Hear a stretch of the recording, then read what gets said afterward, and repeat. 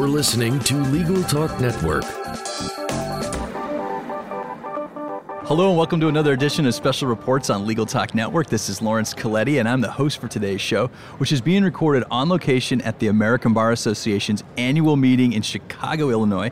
We're here to cover this event and its highlights for you, our listeners. And joining me now, it is my pleasure once again to welcome on the air Mr. Alan Pusey, who's the editor and publisher of the ABA Journal. Welcome to the show. Thank you. Pleasure to be here. Excellent. So, thank you so much for coming by. We always love talking with you. And I understand that the ABA Journal had a very important birthday this year. It's your centennial as of January. You turned 100 years old at the ABA Journal. That's excellent. Some days I feel like I lived every one of those years myself.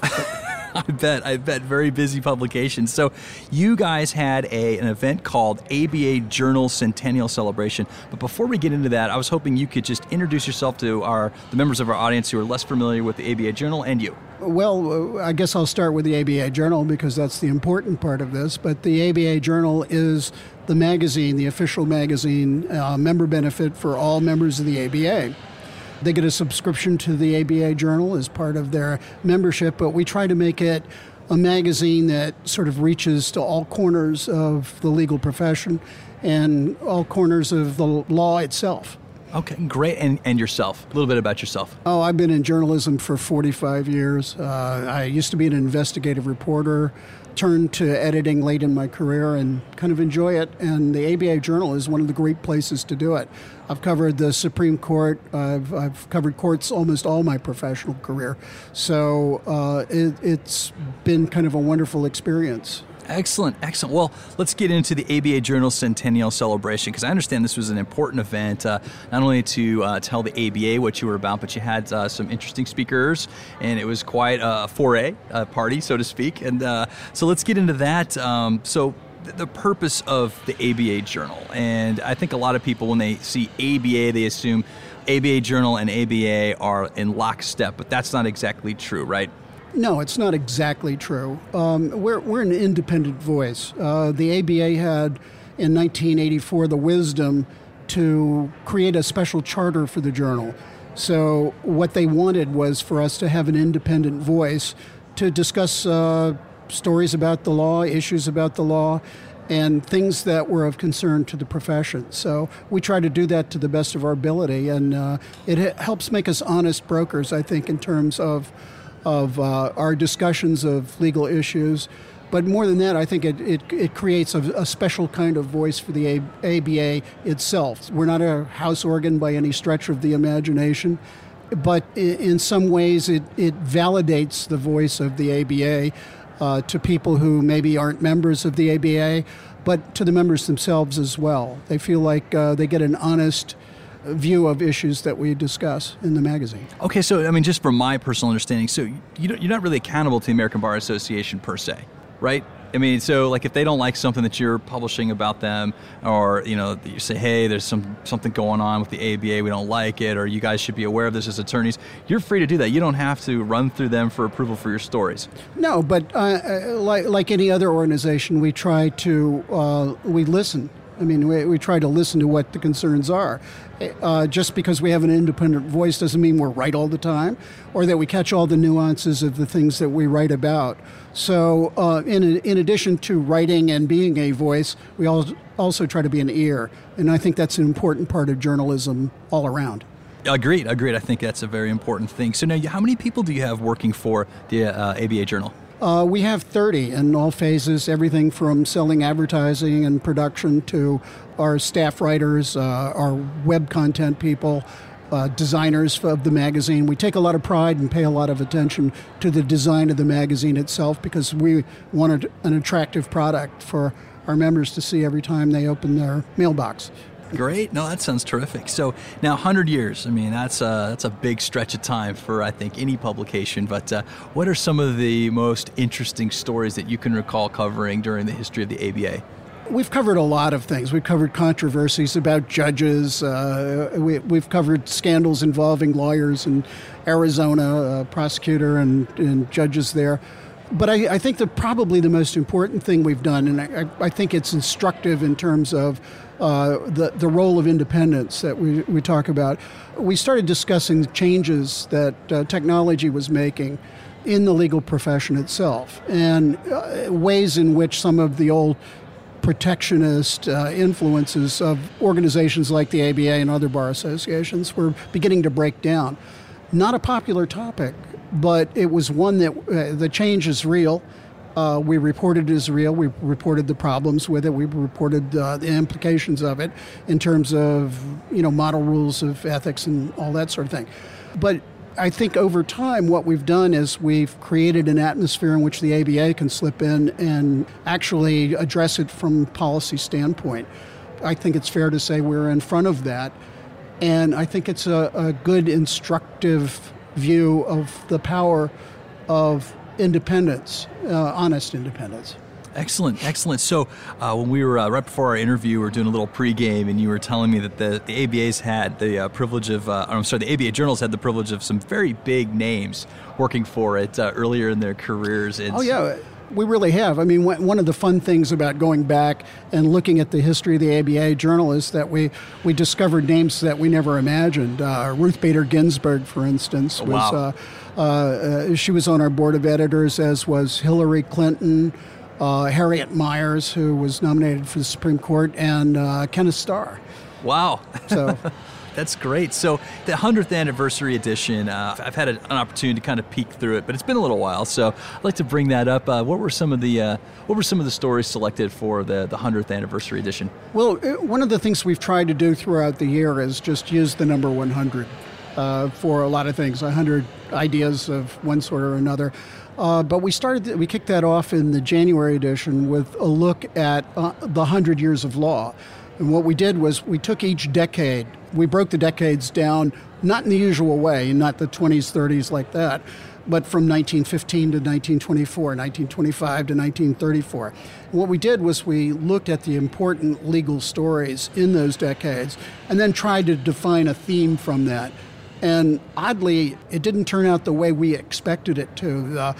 Certain themes, like, for instance, 1915 to 1924, you think of the Roaring Twenties, but what emerged from our view of the law during that period was the role of women, changing the face of the labor unions. They had an important role in the anarchism of the time, and the anarchistic groups and immigration and emigration from the United States. Plus, women got the ability to vote, the legal right to vote during that period. Wow. But it was part of that it was part of that process. It was part of their emergence in all these various legal areas. And so, Victor Lee, your legal affairs writer, I seem to run into Victor all over the place. We travel around quite a bit at Legal Talk Network. Yeah, he's been a great acquisition for us. Oh, he's wonderful. I love, sometimes he co-hosts with us on our special reports, which is what we're doing right now.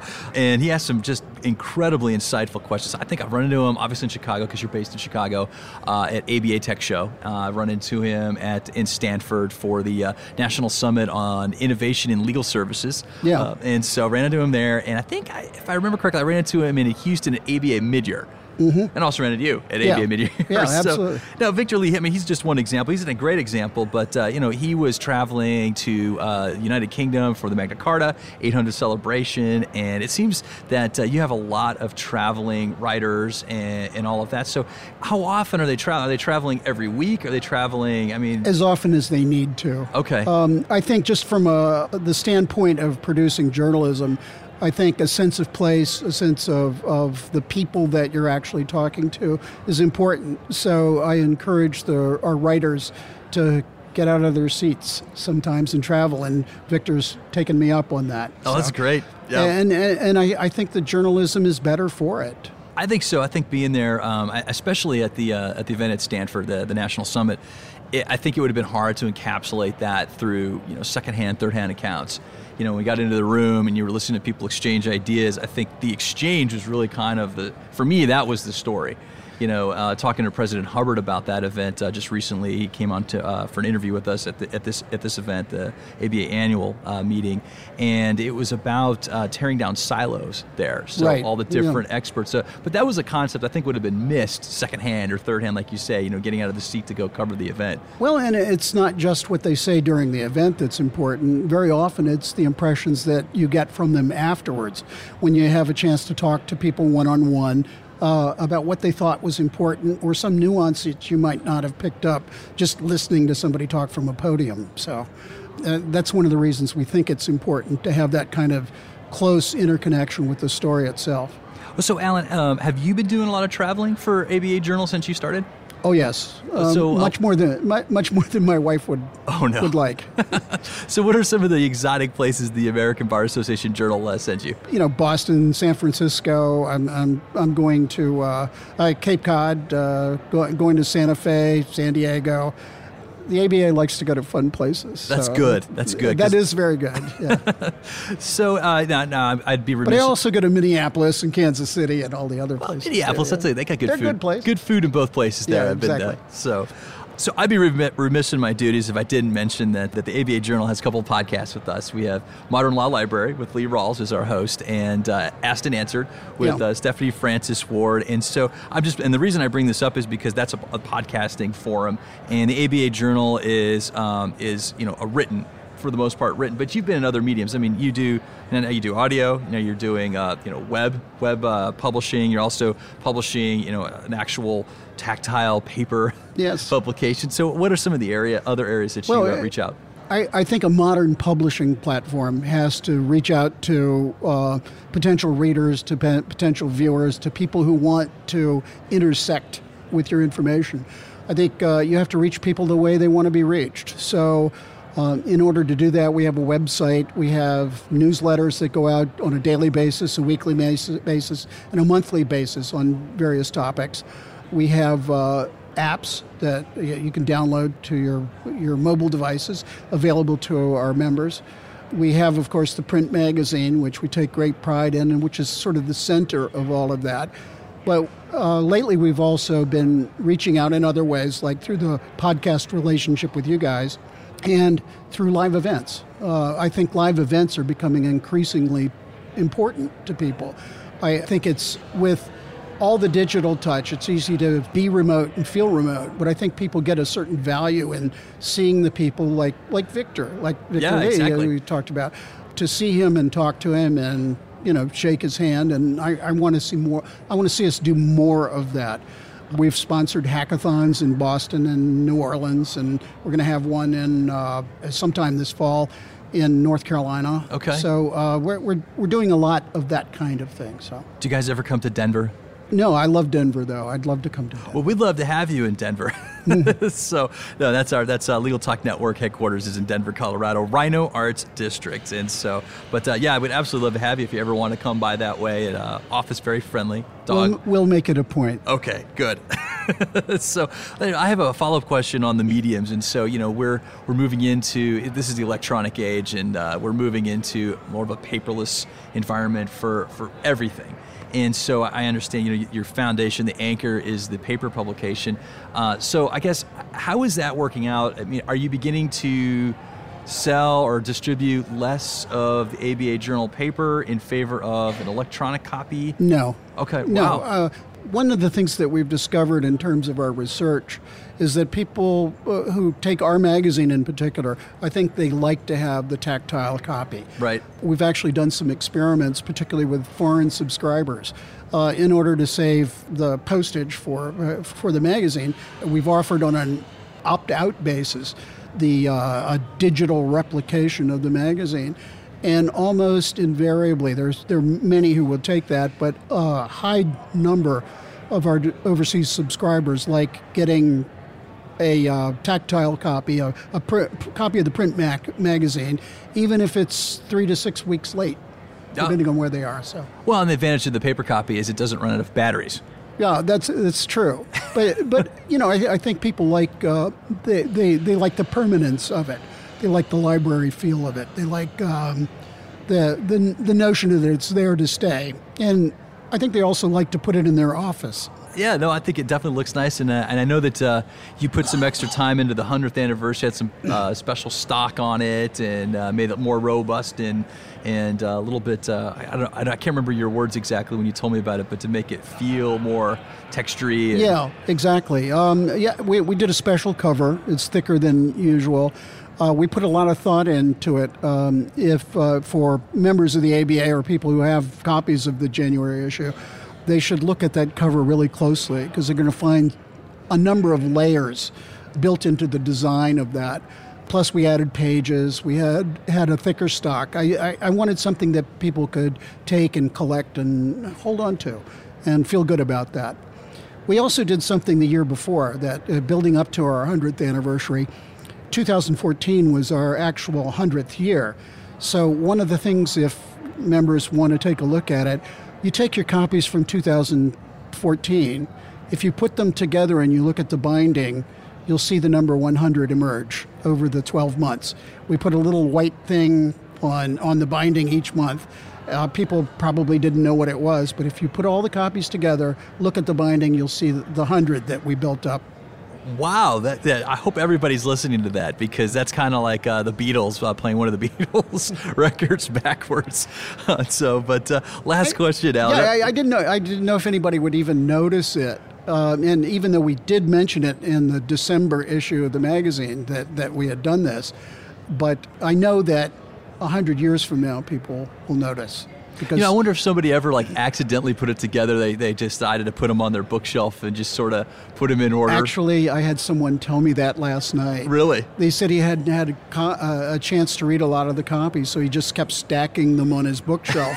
And he noticed the other day that it said 100 on it. And that just pleased me beyond belief. Oh, that's wonderful. That's a wonderful little surprise. It's a little bit of serendipity for the readers. That's great. That's great. So last question. We're coming into a new year. ABA Annual has transpired, so we're going to have a new American Bar Association president, Ms. Paulette Brown, and going forward. So Journal goes forward too. And so what can readers expect going forward into 2016 or 2015 into 2016? I think they'll get a heavy dose of law and culture. I think they'll get, that's very popular with our readers. But I think they're going to see an increase in the number of editorial projects that we do. One of the things I'm trying to do is to set up some partnerships with other journalism organizations so that we can do some really heavy-duty, in-depth reporting, some computer-assisted projects, some deep dives into statistical studies and that sort of thing, but some really heavyweight journalism. So you'll get a bit of everything next year, which is kind of what we try to offer every month. Okay, because that question went so well, I lied. I have one more question. So, Alan, so you said you're going to do It's permitted. Oh, good. Thank you. So I don't know the answer to this question. Admittedly, I'm learning more and more about the ABA when I'm an attorney, but unfortunately, I just never really got that involved with it. I was worried about paying my bills and getting a job and everything, and so I'd get those ABA journals, and I'd look at them sometimes, but I didn't really do the deep dive myself, unfortunately. And so, does the ABA ever cover cases like high-profile court cases? Oh, absolutely. Okay. The Arizona cases that I mentioned earlier, that involved some misbehavior by a prosecutor down there. That's why we focused on it, but it involved Sheriff Arpaio and right. What we tried to split off that which would most interest our readers. And what we looked at was the legal support that he got for some of his controversial policies through the legal system itself, through the prosecutor. That prosecutor ended up getting disbarred in Arizona, and Sheriff Arpaio himself is under federal investigation and is in the middle of a federal trial in Phoenix, in Maricopa County. That's a pretty big case. Yeah, but we don't do trial coverage per se. But how come? Well, part of it is because of resources. Okay. I mean, we can't for a really interesting long trial. That's a long commitment of resources. But it doesn't mean we don't look at them. Victor Lee, who you mentioned earlier, yes. We're using Victor's name a lot. Yes, we are. Victor Lee. Victor Lee. Victor did a great piece on Dewey LaBeouf and the fall of Dewey LaBeouf. And even though we're not physically covering the trial, what we've tried to do is to put that in context And the context is the history of the evidence about the fall of Dewey LaBeouf, what the partners actually did, what their communications actually were. And we try to do the larger picture so that people understand the context of a trial. Okay. Well, great. Well, Alan, thank you so much for stopping by. We're definitely reaching the end of our time here, but if our listeners wanted to reach out and learn more about the journal, what's the best way for them to do that? Well, they can look and find our contact in the journal itself. Go on abajournal.com, and we have a whole list of contacts there, including my email address and probably my phone number. So. Okay. Well, this has been another edition of Special Reports. I'm Lawrence Coletti. Until next time, thank you for listening. The views expressed by the participants of this program are their own and do not represent the views of, nor are they endorsed by, Legal Talk Network, its officers, directors, employees, agents, representatives, shareholders, and subsidiaries. None of the content should be considered legal advice. As always, consult a lawyer.